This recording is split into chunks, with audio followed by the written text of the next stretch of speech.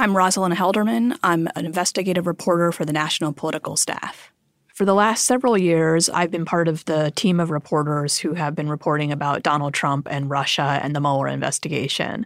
We end up pursuing a lot of tips that go nowhere. We make a lot of calls, and what it takes is persistence and support over a long period of time. The journalism we do depends on subscribers to The Washington Post. You can become one today at postreports.com/subscribe. From the newsroom of The Washington Post. Hi, this is Tracy Jan calling from The Post. Am I catching up? President Trump, how are you? Hi, it's Robin Givon at The Washington Post. This is Post Reports. I'm Martine Powers. It's Thursday, January 16th. Today, new evidence on Trump's dealings with Ukraine, a push for manufactured diversity, and the impeachment polka. The hour of 12 noon having arrived and a quorum being present, the Sergeant-at-Arms will present the managers on the part of the House of Representatives. Even though it's only been a month or so since the impeachment vote, it feels like it's been forever and that we've been waiting a very, very long time for this trial to actually begin. I announce the presence of the managers on the part of the House of Representatives to conduct proceedings on behalf of the House concerning the impeachment of Donald John Trump, President of the United States. So around noon today, the House managers, the 7 people who were chosen to represent the House in this impeachment trial, they were escorted into the Senate chambers by the Sergeant-at-Arms. The Sergeant-at-Arms will make the proclamation. And then the Sergeant-at-Arms does this thing where he says, "Hear ye, hear ye. Hear ye. All persons are commanded to keep silent on pain of imprisonment, while the House of Representatives is exhibiting to the Senate of the United States articles of impeachment against Donald John Trump, President of the United States." And Representative Adam Schiff, who is leading the House managers, he went up to the lectern and basically read out the articles of impeachment. House Resolution 755, impeaching Donald John Trump, President of the United States, for high crimes and misdemeanors. So there are 2 articles of impeachment that were passed by the House.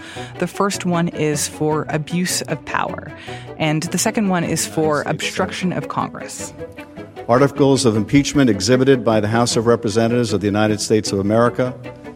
In the name of just to be itself, clear, the president has been impeached, but he will remain in office unless the folks in the Senate decide that they're going to convict him of these charges and remove him from office. So this is really the question underlying this impeachment trial.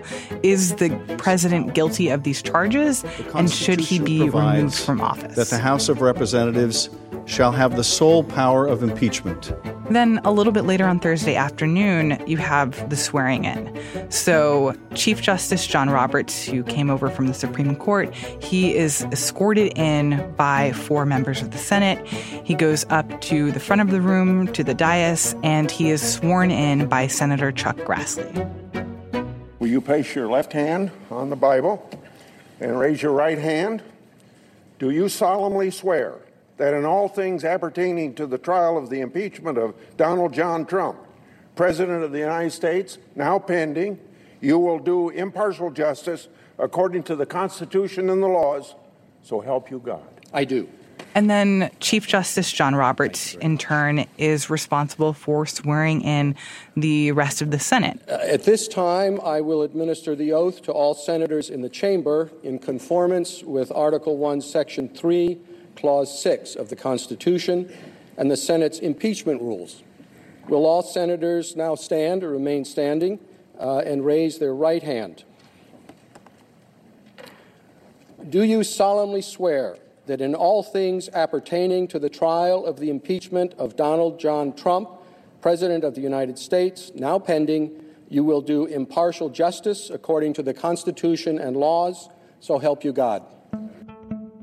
And so each of the senators, they're called up to a book that is sitting in the middle of the Senate chambers, and they go up, they're called up in groups of 4, and then each one signs their name to this book, saying that they vow to be impartial during this trial, as they will be acting as jurors, and that they will obey the rules of the Senate as this trial continues. The clerk will call the names in groups of 4, and senators will present themselves at the desk to sign the oath book.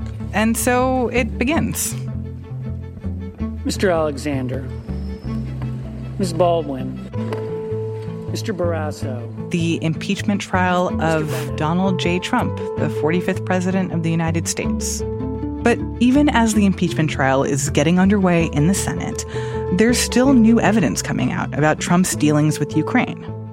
So on Wednesday night, the House released a bunch of text messages from this guy named Lev Parnas, who is an associate of Rudy Giuliani and was serving as essentially the link between Giuliani and people in Ukraine. That's Paul Soni, national security reporter at The Post. Initially, the House puts out a selection of his text messages and documents that he turned over. Then the following night, the House puts out a giant, more exhaustive accounting of all of his messages and documents. And these texts and documents, many of them illustrate the inner workings of Rudy Giuliani's circle, including Lev Parnas, and their dealings in Ukraine. And then he starts speaking publicly on MSNBC and CNN. The first thing I did is to introduce myself and tell him I'm here on behalf of Rudy Giuliani and the President of the United States. And I'd like to put you on speakerphone for you to confirm him, which we did. We put Rudy on the phone. Rudy relayed to him basically that we were there on behalf of the President of the United States. That you were there to speak on President Trump's behalf. Correct, exactly. Those exact words. So what you're seeing here is essentially right as the House is sending its charges to the Senate, a key witness, someone who knew a lot about what was going on and has documents and messages, suddenly all of that information is coming out and everyone is trying to digest it, just as we're going ahead and the senators are going to have to make a decision on whether or not to convict the president. So before we go into what actually was in these documents, who is this guy, Lev Parnas, who is at the center of all this? Lev Parnas was born in Odessa in Ukraine. He immigrated to the U.S. when he was 3, and he speaks Russian. And he sort of had this role of serving as Giuliani's envoy in Ukraine to sort of make the stuff happen because he speaks Russian. He sort of built these relationships with Ukrainian prosecutors. And he had a history of donating to the Trump campaign, right? Yes. So did Giuliani just look over and this is obviously a guy who supports the president and he speaks Russian. Great. And he's willing to pay me. Lev Parnas initially shows up out of kind of nowhere, giving a $50,000 donation a few days before the 2016 election to the Trump Victory Fund. And then starting in 2018, he and his business partner, Igor Fruman, start giving tons of donations, including a $325,000 donation from a fledgling energy business they were trying to start. And basically the idea was, we will use these donations to get access to the American political elite around Trump. And as we gather those connections, that will give us sort of influence in Ukraine, political leverage in Ukraine, to maybe cut some sort of big deal where we end up on the payroll of an oligarch and make tons of money. So there's these sort of 2 tracks. There's the political track and the business track for them. And they are totally intermingled. Lev essentially insinuates himself in the Trump elite by giving all of these donations, becomes friendly with Giuliani, eventually decides to pay Giuliani for consulting and legal work, and also ends up serving as this link between Giuliani and what he wants to accomplish in Ukraine. And so it seems like a complicated relationship. It's a complicated relationship, but I think it's actually, if you look at how Rudy Giuliani operates, it might not be such an uncommon thing. And it's worth pointing out that right now, Lev Parnas and Igor Fruman are in legal trouble. They're in legal trouble. The Southern District of New York has a case against them on campaign finance violations. alleging that they violated an array of laws when they were giving all of these donations. Some of the allegations are that Lev was giving donations in his name with Igor's money, that they were giving donations in the name of their company, even though the money was coming from somewhere else. And they are in the place of having to defend themselves against these campaign finance allegations. They were also trying to start some sort of cannabis company, and they were also accused of giving money to various politicians and legislators in order to sort of grease the wheels of that fledgling business.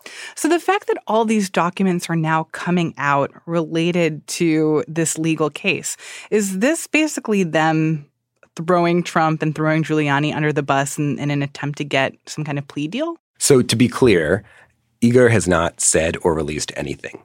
He hasn't given over any of his text messages or documents, and he hasn't spoken publicly.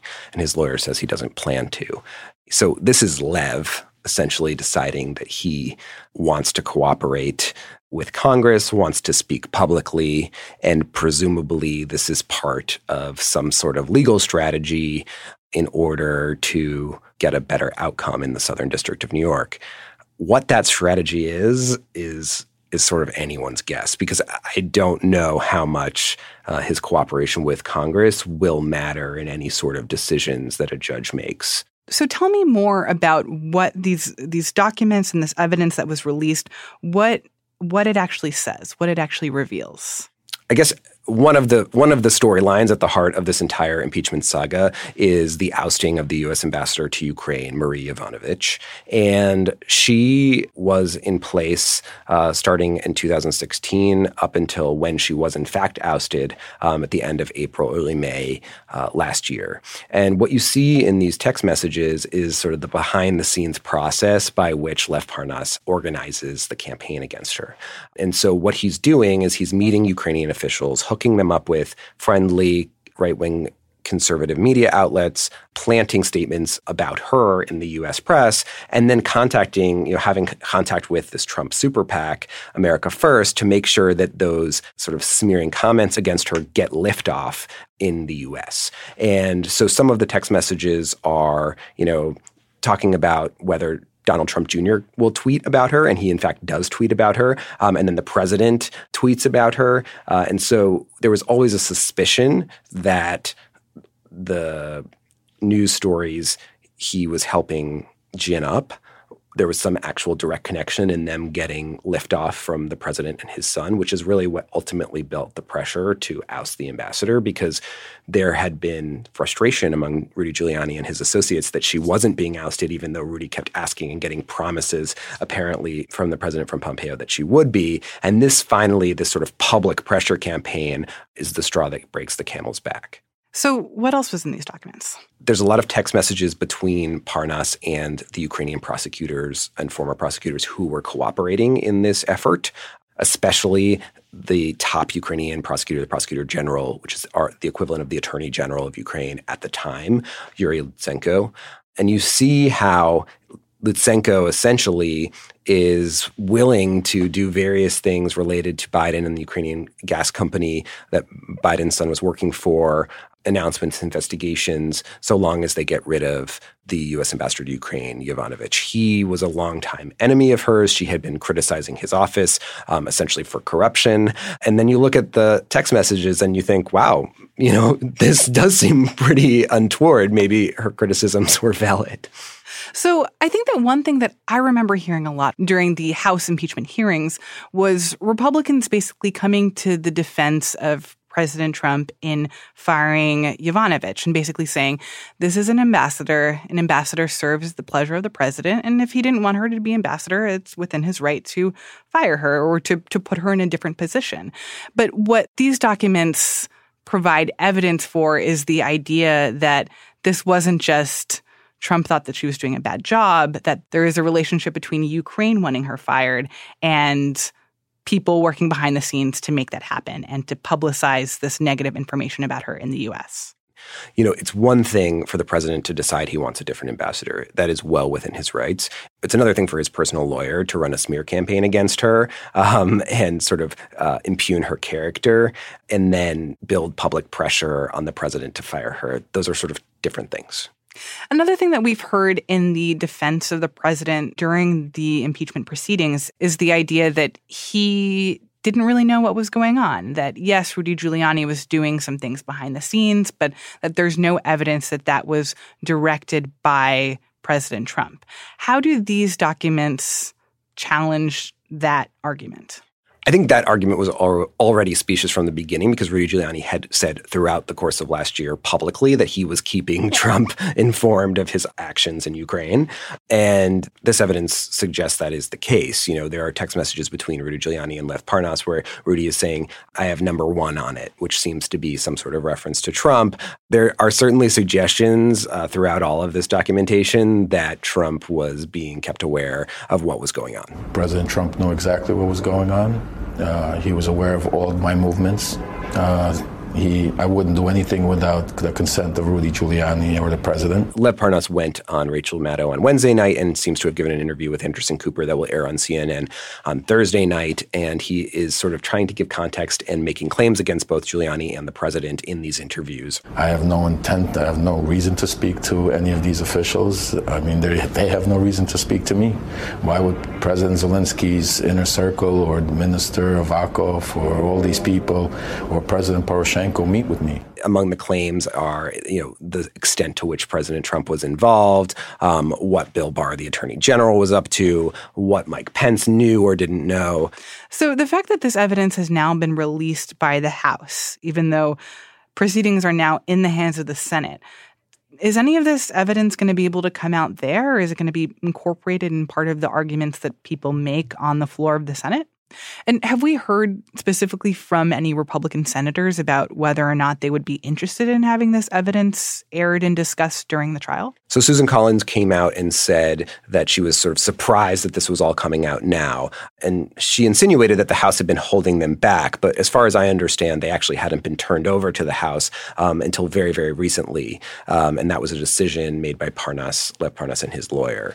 And so how this is all going to be handled going forward in the Senate is, to be honest, I think unclear. We are in a very unique situation where we are proceeding with a trial wherein the rules of the trial are still being made, essentially behind closed doors among Republican senators. And so I don't really know, and I don't think anyone really knows, how this evidence will play out in the Senate trial. What you can be sure of is that the Democratic impeachment managers, who essentially function as the prosecutors in a Senate trial, will be able to and will draw upon this evidence as they make their case. The House has said they are going to continue their investigation. Just because they've transmitted the articles of impeachment, it doesn't mean they can't still use their subpoena power and their investigatory powers to continue to try to get what they see as the truth out there. Paul Sonny covers national security for The Post.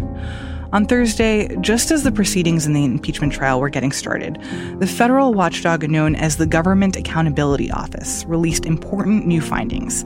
They determined that the White House did in fact violate federal law when it withheld security aid to Ukraine last year. And these are their words. These are the words of the GAO. Faithful execution of the law does not permit the president to substitute his own policy priorities for those that Congress has enacted into law. If you want to hear more Post coverage of the impeachment, check out our impeachment podcast feed. It's updated daily with stories from Post reports, along with our other podcasts here, The Daily 202 and Can He Do That? Subscribe on your podcast app or at washingtonpost.com/podcasts.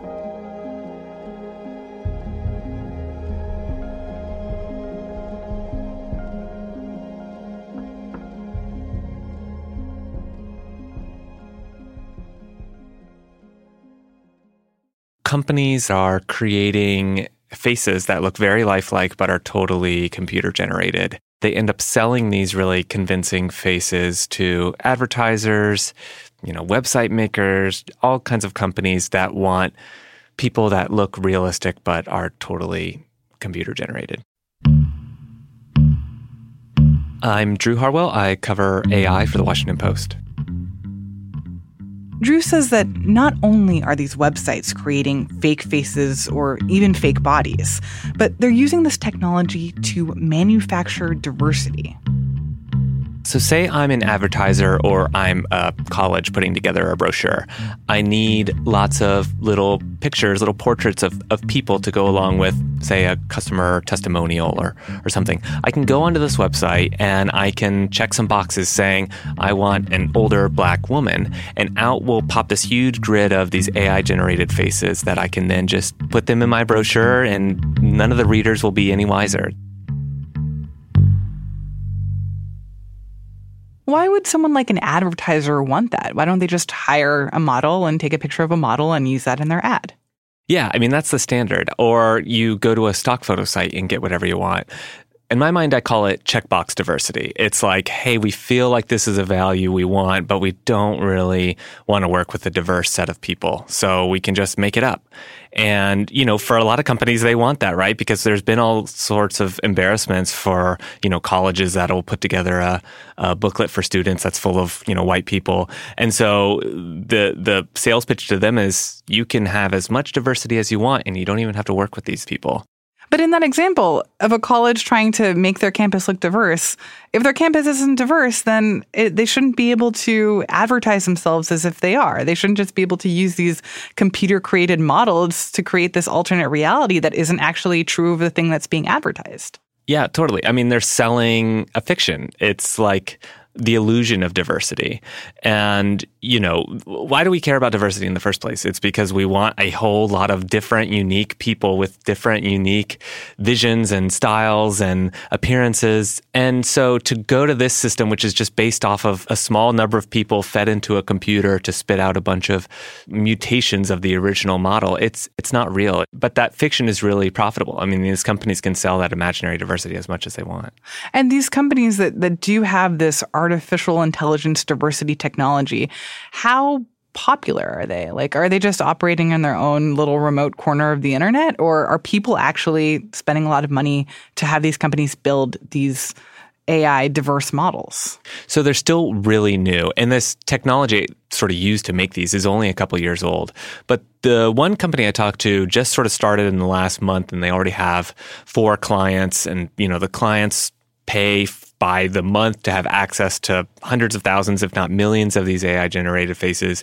And the feeling among some of these AI researchers and these companies is that this is just the start. Like, if you can create as many convincing faces as you want, just sort of build that fiction from scratch, you're going to do it. And you can sell it much cheaper than a model. You can sell it much cheaper than sort of going out for your own photography or for your own stock photos. So, the feeling is that we're just at the cusp of it, and this could be something really profitable in the future.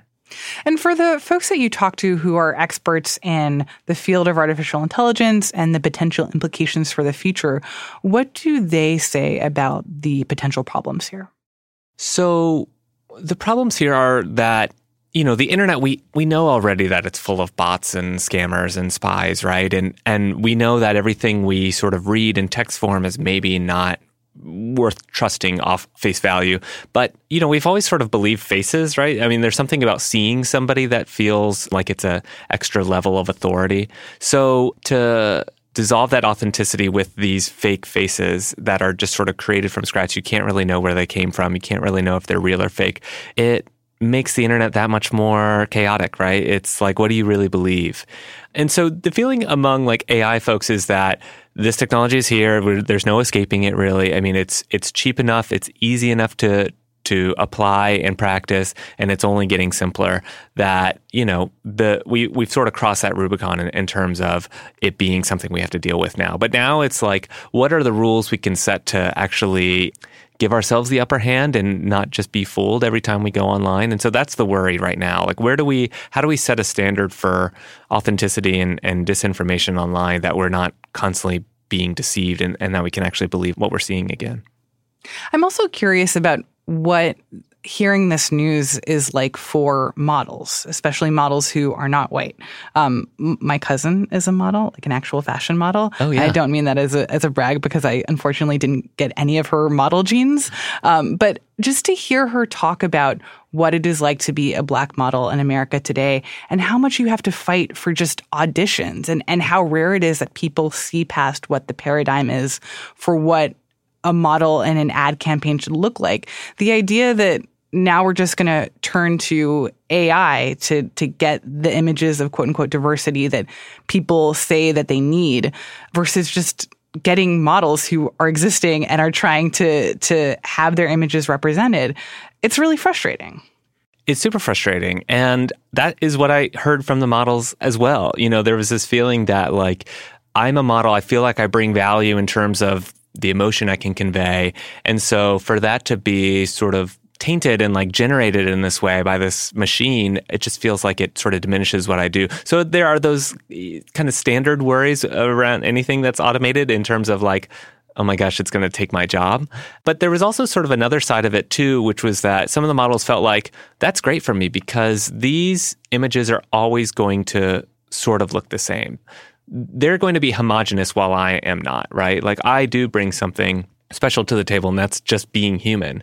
But there is just sort of a general, just total frustration with the industry, frustration that this would be something that companies would even offer, in that quote unquote diversity is like having a number of inclusive models. Is that something just so easily cast off that you can just make software do it? You can just turn to a company and, expect that solves all your problems, and this is something that's frustrated people for a long time, right? And it all goes into like, hey, if you need to just check a box and get that token person, you can do that because you're a company and you don't really care. You don't really care to have like a diverse group of people. You just want to not embarrass yourself.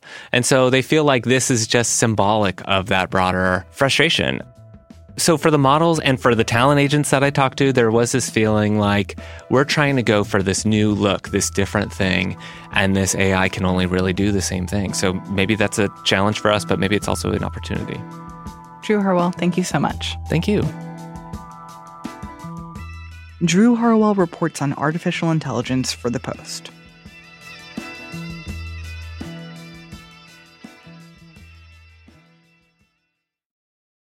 And now, one more thing.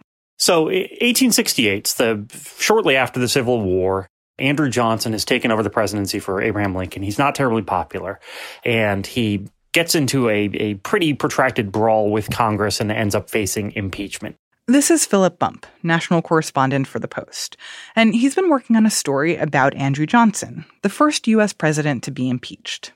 At the time, this was a huge event in American culture that people were very, very focused on what was happening with impeachment. So this was something that was very much on people's minds. Flash forward to this week. I was literally just scrolling through Instagram, and being a nerd, I follow some historian accounts, and I stumbled onto an image of a piece of sheet music from 1868 called the Impeachment Polka, written by a guy named Charles Dupuy Blake, and it was printed out of Boston. My first thought was I was very curious what it sounded like. So I reached out to the Washington Conservatory of Music. So this piece of music is titled The Impeachment Polka. It was written by... Got a pianist named Michael Adcock, who actually sat down and performed it. This piece is... It's not polka in the sense of roll out the barrel, the American 20th century polka, but Czech influence, but probably more on the French style of an elegant polka, although it has some comedic elements and it's sort of satire. But he actually, probably for the first time in 150 years, brought to life this song, which, was relevant then and weirdly in a different way, relevant now.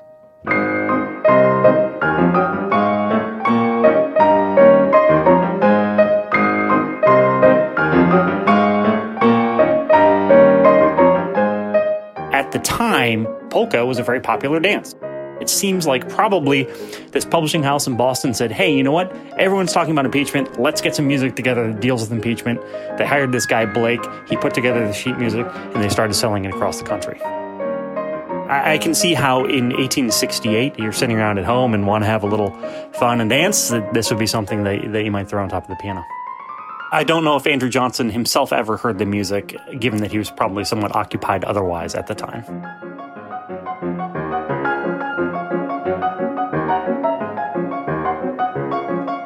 Philip Bump is a national correspondent for The Post.